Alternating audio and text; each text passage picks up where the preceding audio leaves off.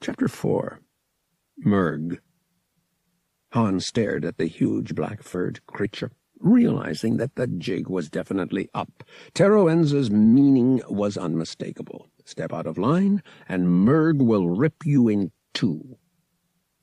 Han eyed the Togorian, realizing that the alien could easily do just that. He managed to pull himself together and smiled up at the Togorian. "Pleased to meet you, Murg," he said. "It'll be nice to have real company on those long flights." "Yes," the bodyguard said, stepping closer. Han realized with dismay that the top of his head barely reached the Togorian's breastbone. The alien appeared so feline that Han was surprised to realize he didn't have a tail. "Murg enjoys space travel?" the bodyguard said in his strongly accented, lisping basic. His facial fur was black, but his whiskers and chest fur were white. His eyes were a startling light blue, with brilliant green slitted pupils. "Murg goes many spaceports. The more the better."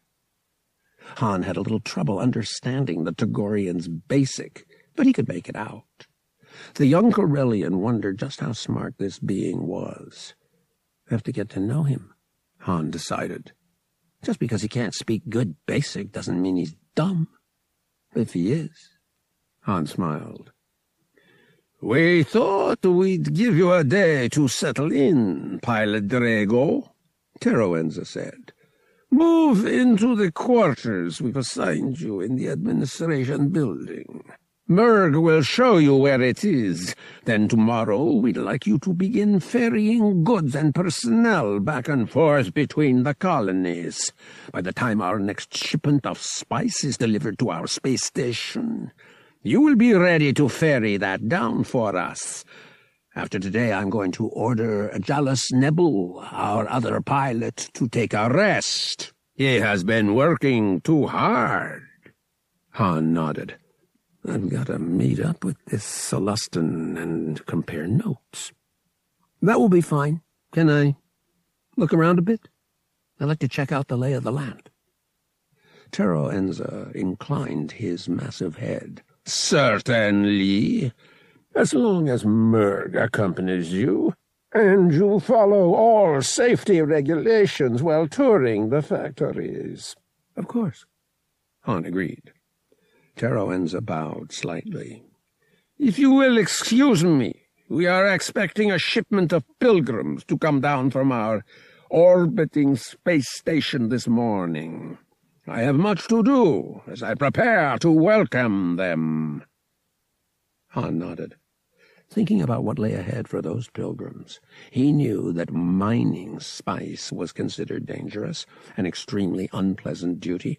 Matter of fact, being sent to the spice mines of Kessel was a common punishment for felons, but he knew very little about what happened to the spice once it was mined. Well, he intended to find out. Maybe there was some way he could turn this situation even more to his advantage. You never knew, and it never paid to leave stones unturned. In Han Solo's book, knowledge frequently led to power, or at least to a faster escape. Murg led Han up a paved path through the jungle until they reached a large, very modern building. "Administration Center," the Togorian said, indicating the building. The bodyguard led Han around to a side entrance, and then down a corridor until he reached a door. "You, Murg, sleep here," he said, opening the door. Inside was a small suite consisting of a bedroom, refresher unit, and a small sitting room. Han was pleased to see that Teroenza had been mindful of the terms of the contract. In one corner of the bedroom was a fully equipped SIM unit. Murg walked to the door of the bedroom and waved a clawed hand at it. "Yours. Pilot, sleep here." "But where will you sleep?" Han asked. As expected, Murg indicated the sitting room. "Murg, here." "Great," Han said. "These priests don't trust me any more than I trust them. With Murg sleeping between me and the door to the outside, I'd be taking a big chance trying to sneak out at night. Just great." That doesn't look very comfortable to me, Han said, doing his best imitation of wide-eyed innocence. Inwardly, he was wondering whether Murg was a sound sleeper. Maybe you should get a room of your own so you could sleep comfortably. Murg most comfortable when he is keeping word of honor, the Togorian said. Han stared at the cat-like being. Had he glimpsed a flash of humor in those blue-green eyes with their slitted pupils? Murg gave word of honor to watch pilot always, so Murg most comfortable here. Han nodded. Right. He stared for a moment at the blaster in the Togorian's holster. I had a blaster when I came here, but I don't know where it is now, he commented. I guess I'll need to ask about getting it back. Pilot not need blaster. Murg flexed his fingers, and the retractable claws popped out. High priest say pilot not need blaster. But what if I get attacked by some kind of predator? Han waved at the omnipresent jungle outside the building. There were probably dozens of predators who might enjoy hunting an off-worlder, either for food or fun. The giant alien shook his whiskered head. Never happen. Pilot have Murg, who hath blaster. That's true, Han said. Mentally, he made a note to ask Teroenza for some kind of weapon. He felt naked without one, even after only having had one for a couple of days. So, Murg, shall we go exploring? Han asked. I don't have any baggage to unpack, as you can see. Explore where? The Togorian asked. I'd like to tour the factories, Han said, and this administration center. Fine, the Togorian said. Come, pilot. Right behind you, Han said, suiting his action to his words. They walked the corridors of the administration center, glanced in at the mess hall, toured the guard's wing, and peeked at the priest's quarters. When Han caught a glimpse of the armory, he realized that the Yelitian priests must be afraid of a pilgrim uprising, because the percentage of guards to workers was high. The armory boasted a lot of heavy-duty riot control armament, force pikes, and stun gas. The guards they met came from many different worlds. Besides humans, Han saw Rhodians, Celestins, Twi'leks, and porcine Gamorreans. So let me get this straight, he said to Murg as they skirted an area in the administration center that signs in many languages identified as restricted access. The guards all sleep here most of the time. But why don't they sleep near the pilgrims' dormitory if the priests want to make sure the workers stay under control? Sleep time not a problem, the Togorian said in his halting basic.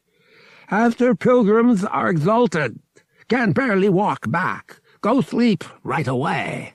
Only time pilgrims get mad, angry at bosses, is before exaltation. Makes sense, Han thought dourly.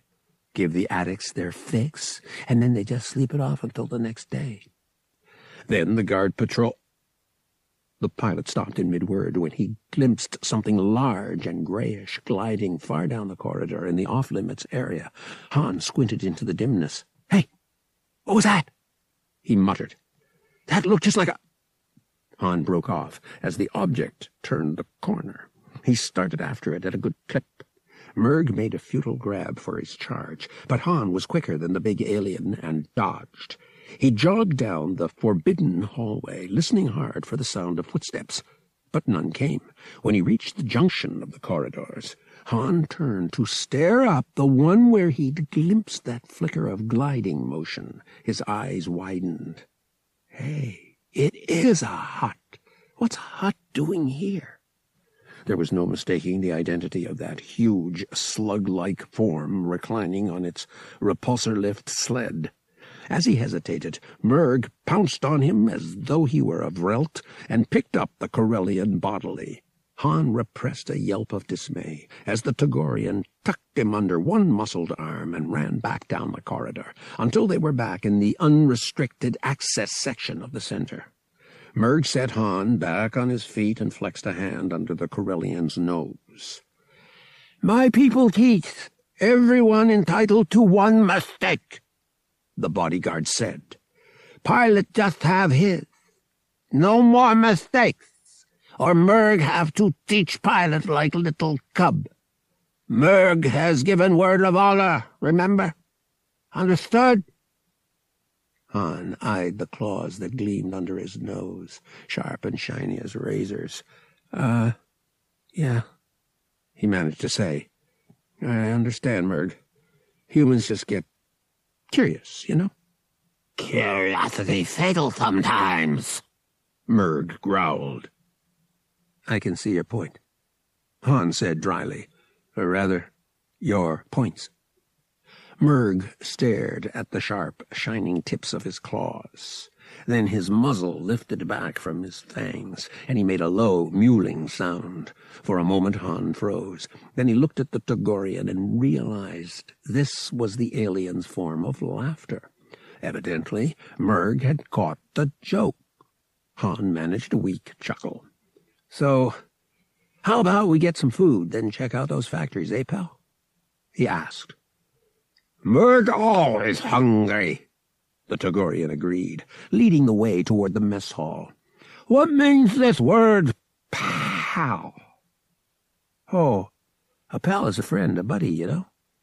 Someone you spend time with that you like," Han explained. "Yes," the Togorian said, nodding. "Pilot means packmate, right?" "Good," the bodyguard said. "Merg misses his packmates." Han recalled Teroenza saying that his people came from Nalhata, the Hutt homeworld, but Han hadn't realized that that meant there were Hutts living on Yalisha. When questioned, Merg confirmed that he had seen several of the slug masters who ride on air, as he called them. There's only one reason Hutts are here, Han thought. They're the real masters of Yalisha. After all, they dominate the contraband spice trade. Lunch was good, if unimaginative, and to Han's taste, lacking in seasoning. Still, the cook was no slouch. His or her bread was very good, Han thought as he chewed on a bite of Alderanian flatbread. He realized suddenly, with a pang, that it had been nearly a day since he'd thought of Julana. The thought made him feel vaguely disloyal, but then he took himself in hand. Julana wouldn't want him to mope and grieve over her. She'd always enjoyed life, and she wouldn't expect Han not to, just because she was gone. He came back out of his reverie to find Merg watching him curiously. "Pilot is thinking of someone far away," the Togorian observed, waving the bone he had just finished gnawing. Tiny fragments of raw meat still clung to it, but Merg had cleaned it impressively, Han thought.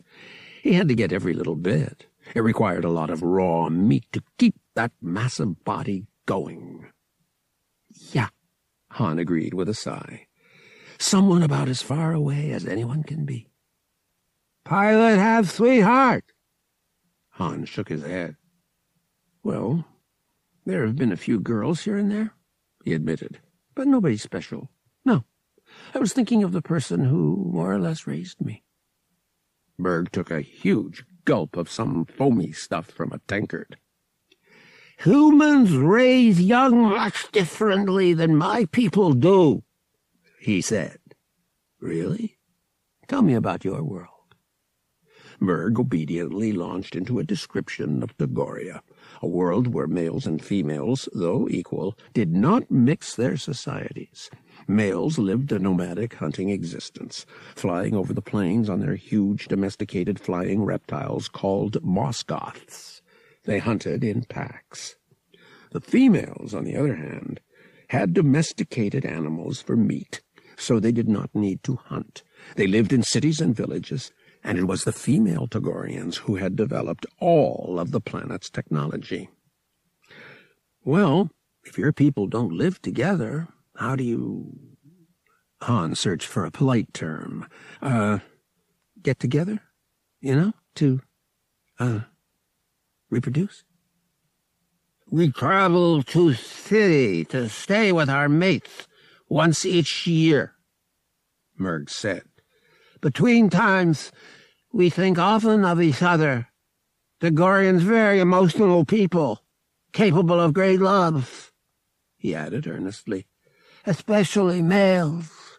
Great love is why Merg is here. Males of my species rarely leave our world. Does Pilot know that? I do now, Han said. So, Merg, when you say great love made you come to Yalisha, what do you mean? Do you have a mate? The Togorian nodded. Promised mate. Someday be mated for life, if Merg can but find her. The huge alien sighed, looking so woeful that Han felt sorry for him. What's her name? Mrav. Beautiful, beautiful Mrav. As Togorian females do, she decided to take a look at the big galaxy. Merg begged her not to go, but females very stubborn. The alien looked at Han, who nodded. Yeah, I've run into that myself. Mrav gone long time, years. When she not come home to be mated, Merg so sad that he cannot stay on Togoria. Must discover what happened to her. So, did you?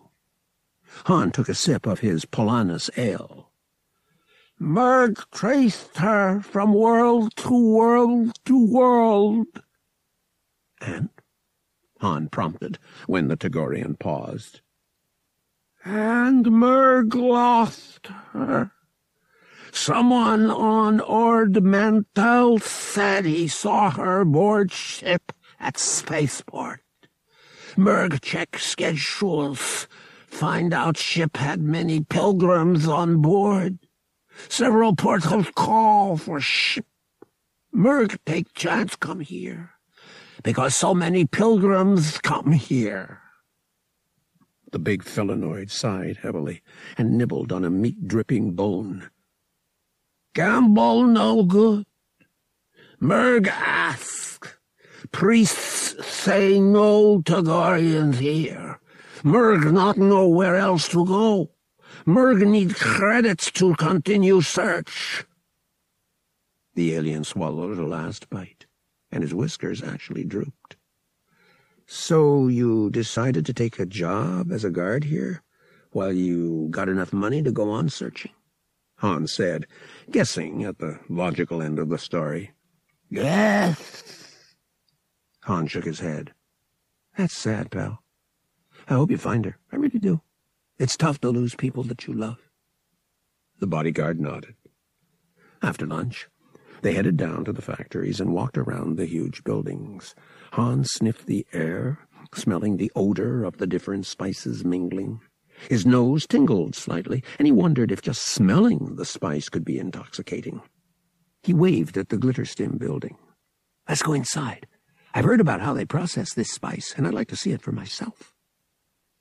When they walked into the cavernous building, a guard stopped them and conferred with Merg, who explained who Han was. The Rhodian guard on duty gave them badges and infrared goggles, then waved them on in. Goggles? Han said in Rhodian. He understood the language perfectly, but his pronunciation was a bit laborious. We have to wear them? The guard's purple eyes sparkled at hearing a human speak his language. Yes, Pilot Drago, he said. Below the ground floor there are no visible lights permitted. You take the turbo lift down. Each level down represents a 1-grade increase in the quality of the spice. The longest and best fibers are processed far below ground to eliminate any possibility of their being ruined by light. Okay, Han said, beckoning to Murg. The two walked between aisles of supplies to reach the platform turbolift in the center of the facility. "Let's go all the way down and see the really good stuff," he said to the Togorian. Privately, Han was wondering whether he might be able to light finger some of those tiny black vials. Selling a little glitter stim on the side in a port city would increase his credit account by leaps and bounds. Han pushed the button for the bottom floor, and the platform, swaying slightly, started down. Cool air wafted up from the depths as the turbolift went down in pitch darkness. The draft felt wonderful after the humid heat of the Ylesian jungle. Within one floor, all light was gone. Han fumbled for his goggles, pulled them up over his eyes. Immediately he could see, though everything was in shades of black and white. The illumination came from small light inserts in the walls. The turbolift plunged downward, and Han could see the workers as they crouched over their workstations. Piles of raw, fibrous threads, studded with minuscule crystals, lay piled before them. Finally, 6 floors down, the turbolift ground to a halt. Han and Murg got off. "Have you ever been here before?" he asked the bodyguard softly. Murg's neck fur was standing on end, and his white whiskers bristled beneath his goggled eyes. "No," the Togorian whispered back. "My people are plains dwellers, not like caves, not like dark. Murg will be happy when Pilot wishes to leave this place. Only Murg's word of honor keeps him here in wretched darkness." "Steady," Han said. "We won't be here that long. I just want to get a look around." He led the way into the factory. The cavernous area was filled with soft swishings, but was otherwise silent. Long tables lined the walls and were ranged in the aisleways. Each table was a workstation, and a worker sat or crouched according to his, her, or its individual anatomy. Before the table, there were many humans, Han realized, sitting on tall stools, hunched over their work. Few looked up as Han and Murg went up to the level supervisor, a furred Deveronian female, and identified themselves. The supervisor waved a reddish, sharp-nailed hand at the floor. "My workers are the most skilled," she said proudly. "It takes skill to measure and trim the number of fibrous strands, so each dose will contain the correct amount of spice. It is essential, but very difficult, to line up the fibers so precisely that they will all activate at the same moment when exposed to visible light." "Is it a mineral?" Han asked. "I know it's mined. It is naturally occurring, but we don't know how it's formed, Pilot. We believe it may have a biological origin, but we're not sure. It's found deep in the tunnels on Kessel, and it must be mined in total darkness, just as you see here. And the strands have got to be put into these casings just right." "Correct. Improper alignment can cause the tiny crystals to fracture against each other. If that happens, they grind each other into a far less potent and valuable powder. It can take a skilled worker an hour to properly align just 1 or 2 cylinders of glitter stim." "I see," Han said, fascinated. "Do you mind if we just wander around? I promise we won't touch anything." "You may. However, please avoid distracting any of the workers while they are aligning the spice. One inadvertent twist, as I said, could ruin an entire thread." "I understand," Han said. The raw glitter stim threads were all black, but Han knew from hearing about it that they would shine blue when they ignited in visible light.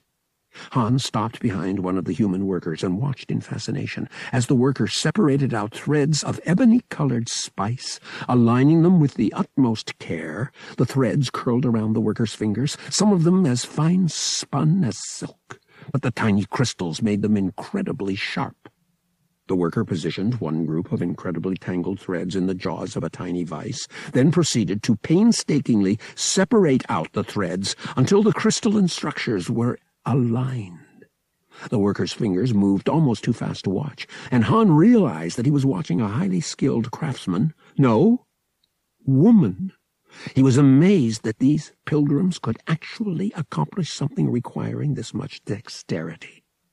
After seeing them last night following the exaltation, he'd more or less assumed that they were dull-witted cretins. They'd certainly looked like it. The glitter stim worker took out a minuscule set of pliers to untangle a particularly bad snarl. She wormed the narrow-nosed pliers into the tangle, peering intently to find the place where the sharp little crystals were caught together. The fibrous glitter stim curled around her hands like tiny living tentacles, the sharp little crystal glimmering. The worker abruptly brought her hand back, tugging, and suddenly the snarl straightened out until all the fibers aligned perfectly. Except one. Han watched in distress as one sharp-studded strand cut between the woman's forefinger and thumb.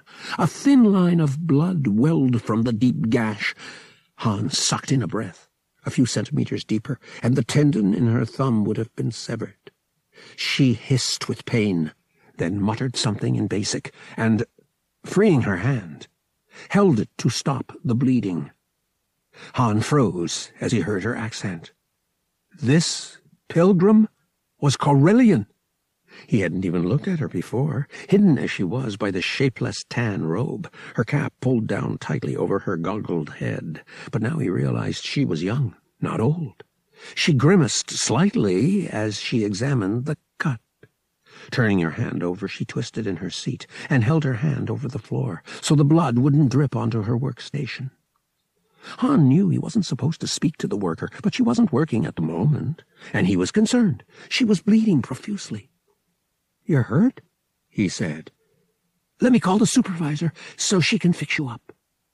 The girl, she was his age, possibly younger, started slightly, then looked up at him. Her face was a whitish-green blur beneath her goggles and cap, and seemed deathly pale in the infrared light. No wonder, Han thought, cooped up down here all day long, no exposure to sunlight. "No, please don't," she said, speaking Basic with that soft accent that placed her as being from Corellia's southern continent. "If she sends me to the infirmary, I'll miss the exaltation." She shivered at the thought, though it might also have been from the cold. Han himself was beginning to feel chilly, and he hadn't been down here for hours. How did these pilgrims stand it? Working down here in the cold darkness all day? "But that cut looks nasty," Han protested. She shrugged. "The bleeding is stopping." Han could see that was true. "But what about—" She shook her head, halting him in mid-sentence. "I appreciate your concern, but it's nothing. Happens all the time." With a wry smile, she held out her hands. Han sucked in a breath. Her fingers, wrists, and forearms were crisscrossed with tiny slashes. Some were old and white and healed, but many were dark wheals, still fresh and painful. Han saw small phosphorescent spots between her fingers, and realized they must be the fungus he'd discovered on himself that morning. As he watched, a phosphorescent tendril of the stuff suddenly spread, growing toward the cut between her finger and thumb. She uttered a soft exclamation and pulled it free. "The fungus loves fresh blood," she said, evidently noticing his distaste. "It can infect a cut and make you sick very easily." "Disgusting stuff," Han said. "Are you sure you don't need to get that treated?" She shook her head. "As you can see, it happens all the time. Excuse me, but you're Corellian, aren't you?" "So are you," Han said. "I'm Vic Drago, the new pilot. And you are?" Her mouth tightened slightly. "I'm not really supposed to be talking. I'd better get back to work." Merg, who had been watching in silence, suddenly spoke up. "Worker is correct. Pilot must let worker return to work now. Okay, pal, I understand, Hans said to the Tagorian, but then he added to the Corellian woman, but maybe we could talk some other time, over supper, maybe? She shook her head silently and turned back to her work. Murg motioned for Han to move on. The Corellian moved one step away, but continued talking. Okay, but you never know. We're bound to run into each other. This place ain't all that big. So, what's your name? She shook her head again, not speaking. Murg growled low in his throat, but Han just stood there stubbornly. The woman seemed disturbed by Murg's implied threat. As she fastened a bandage over her cut, she said, We give up our names when we leave all worldly things for the spiritual sanctuary of Yalisha. Han was feeling increasingly frustrated. Here was someone who knew this place intimately, and she was the first person from his home world he'd discovered here. Please, he said as Murg pushed him slightly. There must be some kind of way they refer to you, he said, smiling his most reassuring, charming smile. Murg growled again, more loudly. He showed his fangs. The woman's eyes opened wide at the display of teeth. I am Pilgrim 921, she said hastily. Han got the impression that she had spoken up to save him from Murg's ire. Murg grabbed Han's arm and began walking away, effortlessly dragging the Corellian. Thank you, Pilgrim 921. Han called back to her, waving jauntily, as though being half carried away by the Tagorian was a normal occurrence. Good luck with those fibers. I'll be seeing you. She didn't respond. When Murg finally let him go at the end of the aisle, Han followed the Tagorian obediently, half expecting a lecture from the giant being. But Murg seemed satisfied that Han would now obey him, and had relapsed into his former wary silence. Han glanced back once and saw that the Corellian woman was again intent on her work, as though she'd already forgotten him. Pilgrim 921, he thought. I wonder if I'd even be able to recognize her. Between the goggles, the cap, and his impaired vision, he had no real idea of what she looked like, except for the fact that she was young. Han walked all the way around the facility, watching several other workers as they aligned threads and crystals so they were entirely symmetrical. He didn't attempt to speak to any of them. Finally, he came back to the Deveronian supervisor. So, when they've finished their work, who encases the threads and crystals in the vials? He asked. That is done on the 5th floor, the supervisor told him. Maybe I'll just head up there, Han said. This is fascinating, you know. Certainly, she said. Okay.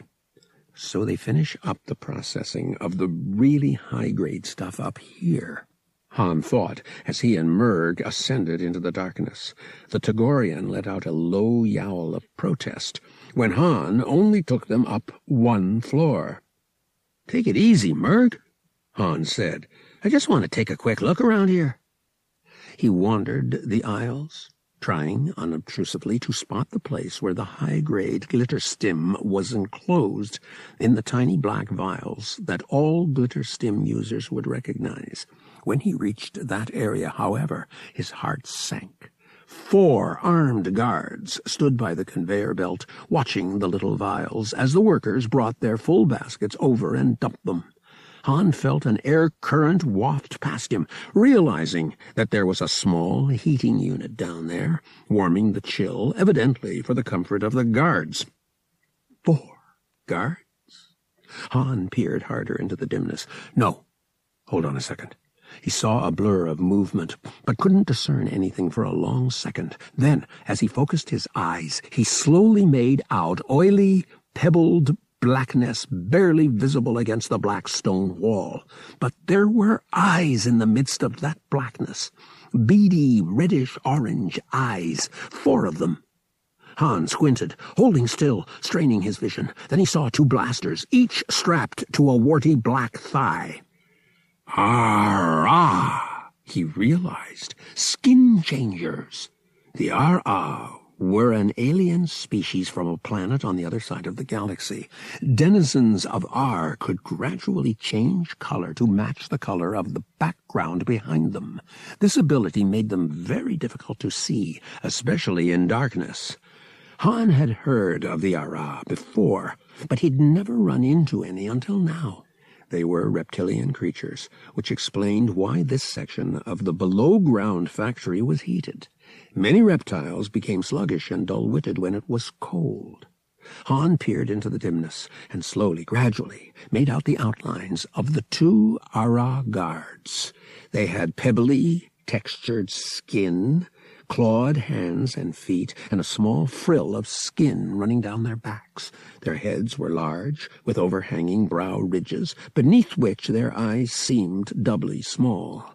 Their faces had short muzzles, and when one of the creatures opened its mouth, Han glimpsed a narrow, sticky red tongue and sharp white teeth.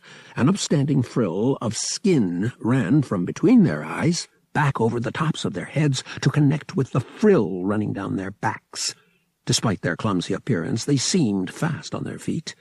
Han decided that he didn't want to tangle with them. Although shorter than he was, they were broad in the shoulders and certainly outweighed him by a considerable margin. Han sighed. Scratch plan A. The Ar-Ah aside, the other guards, 2 Rhodians, a Deveronian male, and a Twi'lek, looked mean and obviously meant business. They weren't Gamorreans, so there wasn't much chance of being able to bewilder, confuse, distract, or otherwise fast-talk any of them into handing over a fortune in spice. Han grimaced and started back for Murg and the turbolift. And there is no plan B, he thought, glumly. Guess I'll just have to earn all my credits the honest way. It never even occurred to him that ferrying spice around the galaxy was, in itself, highly illegal. Pilgrim 921 nibbled on a stale grain cake and tried to forget the young Corellian she had seen earlier. She was a pilgrim, after all, part of the all, one with the one, and worldly concerns such as good-looking young men were behind her forever. She was here to work, so that she might be exalted and offer her prayers for the blessing of the one as part of the all. And conversations with young men named Vic had no part in that. Still, she wondered what he looked like beneath those goggles. What color was his hair, his eyes? That smile of his had made warmth blossom inside her, despite the cold. Shaking her head, Pilgrim 921, I miss my name, tried to exorcise the memory of Vic Drago's lopsided, heart-stopping smile. She needed to pray, to offer proper devotion. She must do penance for separating herself from the one, lest she be cast out from the all. Still, those sacrilegious thoughts kept intruding. Thoughts. Memories, too. He was Corellian, and so was she. Pilgrim 921 thought of her home world, and for just an instant allowed herself to remember it, to remember her family. Were her parents still alive? Her brother? How long had she been here? 921 tried to remember, but the days here were all the same. Work, a few morsels of unappetizing food, exaltation and prayers, then exhausted sleep. One day flowed into each other, and Jalisha had almost no seasons. For a moment, she wondered just how long she'd been here. Months? Years? How old was she? Did she have wrinkles? Gray hair? 921's scarred hands flew to her forehead, her cheeks. Bones beneath flesh, prominent bones, much more prominent than they had ever been before, but no wrinkles. She was not old. She might have been here months, but not years. How old had she been when she'd heard of Jalisha and sold all her jewelry to buy passage on a pilgrim ship? 17. She'd just finished the last of her undergraduate schooling and had been looking forward to going off-world to attend the university on Coruscant. She'd been going to study archaeology with an emphasis on ancient art. Yes, that was it. She'd even spent a couple of summers working on a dig, learning to preserve ancient treasures. She'd wanted to become a museum curator. As a child, history had always been her favorite subject. She loved learning about the Jedi Knights and was fascinated by their adventures. She'd grown up in the aftermath of the Clone Wars and had been interested in that too, and the birth of the Republic so very, very long ago.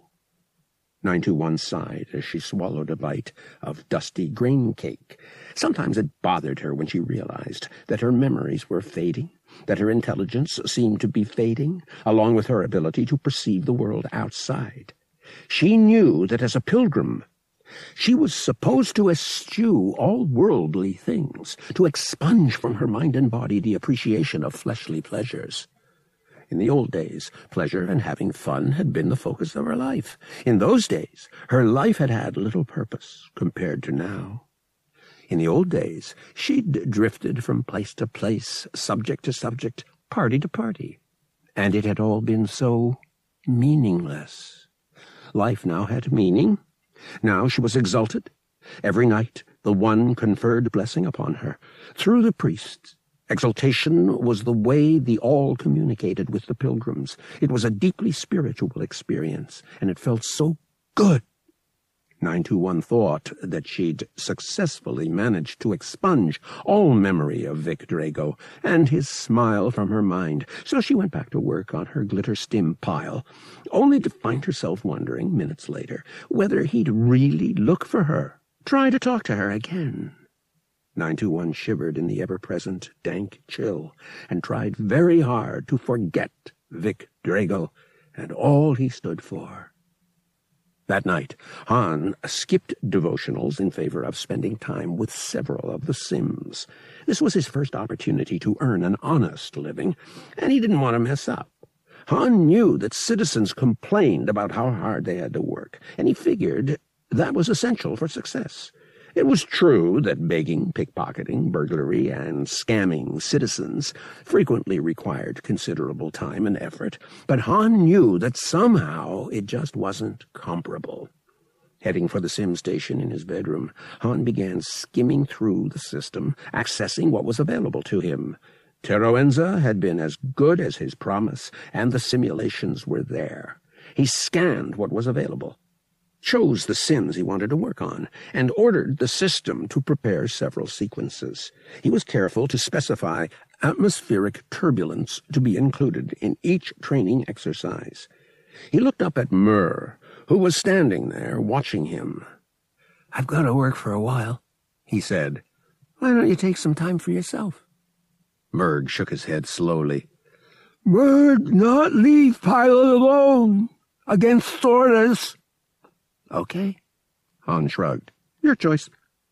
Murg watched nervously as Han put on the visihood, cutting himself off from contact with his real surroundings and plunging himself into a training flight that felt exactly like the real thing. The Togorian was uncomfortable with technology. Han let himself sink into the sim, and within minutes the sim had accomplished one of its primary purposes. Han quite forgot that it was a sim. He was convinced that he was really piloting, really negotiating asteroid fields at high speeds, really piloting through the Ylesian atmosphere, really landing the craft under all sorts of adverse conditions. The Corellian emerged from the sim 2 hours later, having successfully landed, flown, taken off, and performed the full range of maneuvers possible with the shuttle he'd be flying to Colony 2 and Colony 3 on the morrow. He'd also reviewed the controls on the transport vessels he'd be flying. The Ylesian Dream was being converted to manual piloting, as well as those on Teroenza's private yacht. By this time, the short Ylesian day was far spent. Murg was dozing on the chair, but awoke instantly when Han stretched. Han eyed the Togorian, regretting that the alien was so alert. It was going to be very difficult to do the nighttime prowling that he had in mind. Murg walked along behind Pilot, pleased that his charge had suggested heading over to the mess hall for a late supper. The Tagorian was always hungry. His people were used to hunting and killing, then sharing their kill, so fresh meat was a constant part of their diets. Here, he had to make do with raw meat that had been frozen. Before Pilot had come into his life, he'd been free at times to enter the jungle and hunt, so he could keep his claws and his skills sharpened.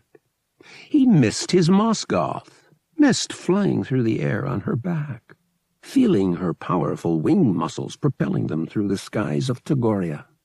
Merg sighed. The skies on Tagoria were a vivid blue-green, much different from the washed-out blue-gray color of Yalisha's skies. He missed them.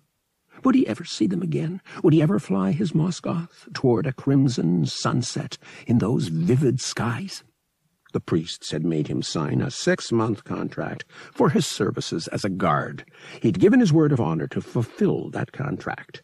It would be many 10 days before he could return to his search for Morov. Merg pictured her in his mind, her cream-colored fur, her orange stripes, her vivid yellow eyes.